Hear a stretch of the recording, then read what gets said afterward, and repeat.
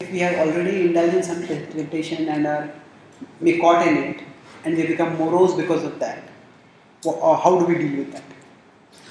So, in general, moroseness comes not because of our indulgence in the temptation, it is because of our self-centered focus.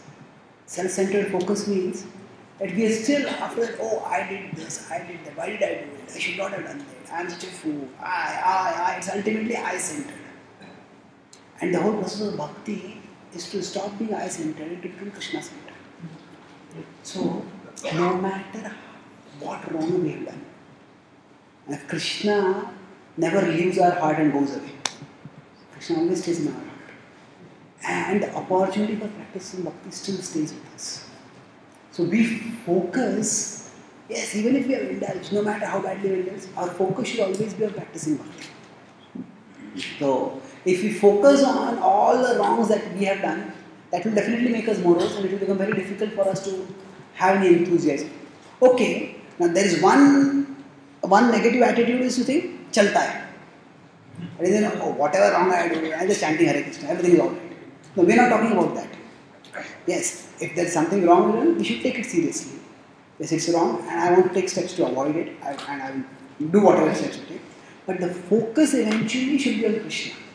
The focus should not be on, so many bad things I have done. Even if we have done bad things, then also we can turn, if your mind goes, you are such a fool, such a sinner, you are this, you are that. Okay. Even if it is all true, still Krishna is so kind that he is allowing me to practice bhakti. So, how merciful Krishna is. Let me focus on Krishna. So if we focus on Krishna, moroseness will go away. If we focus on ourselves, we will have either of the two. We will feel very bad about ourselves or we will feel very good about ourselves. And both are bad. Feeling very good about ourselves also is bad. So in general, our lapses, our slips, our falls, it's not that 24 hours a day we have fallen down only. So yes, sometimes temptations come and we fall. So what defines us, what defines our bhakti is not so much how we fall, but what we do between the falls. What we do between the falls. Yes, sometimes temptations come and I may fall. But what am I doing in between? If in between I am trying to practice bhakti intensely, if I am trying to pray to Krishna, if I am trying to strengthen myself, then gradually, so it's like, if you have a waveform, there are spikes which come. So material desires, they spike up sometimes. But, so sometimes in the initial stages, combating and resisting those spikes may be difficult. But, what do we do in between the spikes? That is important.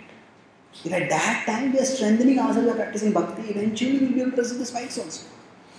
But if after the spike has come and gone also, then also why did the spike come? When is the spike going to come next? If we are just thinking about that, then we are not strengthening ourselves, we are weakening ourselves. That's why we should know that Krishna's love for us is not based on who we are. Krishna's love for us is based on who He is. It is His selfless, compassionate nature because of which He loves us. So no matter how fallen we are, Krishna is not going to stop loving us. And that's why as devotees, we shouldn't focus so much on ourselves. If we focus on Krishna and try to connect ourselves with Krishna, then we can avoid moroseness. And the spikes, we have to plan how I can deal with those spikes. So, the spikes which they come, the strong desire that come, how to deal with those spikes, we can plan in that in such a way that,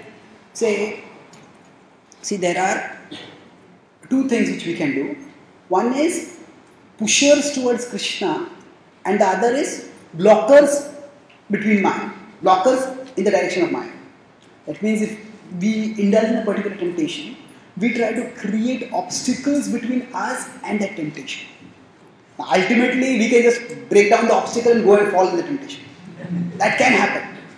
But if there is a blocker, it slows down the process. And usually, when the desires come, for some time, they just madden us.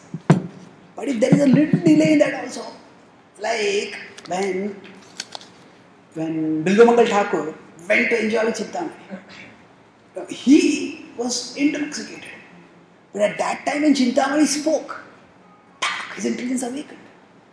So like that, if we can create some blockers between, like basically covering that sweet item in a translucent box, that's creating a blocker. So to deal with the spikes, we can find out what blockers we can create. And then if we also have pushers towards Krishna, what are the ways in which we can take shelter of Krishna easily? What are the ways in which we can pray to Krishna? So bhakti is not just a matter of ritual. That means it's not just chant Hare Krishna, everything will be alright. Yes, that is true, but chanting Hare Krishna is not just a verbal activity. It's activity of the heart. So sometimes we may find that we can take shelter of Krishna in some other way. Having other way means not that we are replacing chanting Hare Krishna, but that we may be able to, in the times of temptation, connect with Krishna in some other way better. If we have some very sweet kirtans which we love, just hearing those kirtans, we are, hey, there is so much higher taste available, why am I going this direction? Or if we have some deity darshan which really attracts us, it's just to keep that with us and look at that. And then after that we can take shelter of the holy name, we can take shelter of Krishna. So we have to find out what are our pushers towards Krishna. And we surround ourselves with them more and more. And whatever are our blockers between us and Maya, we create more blockers. And that way we can avoid both the moroseness and the relapse into whatever we may have indulged in. And we can come out of it.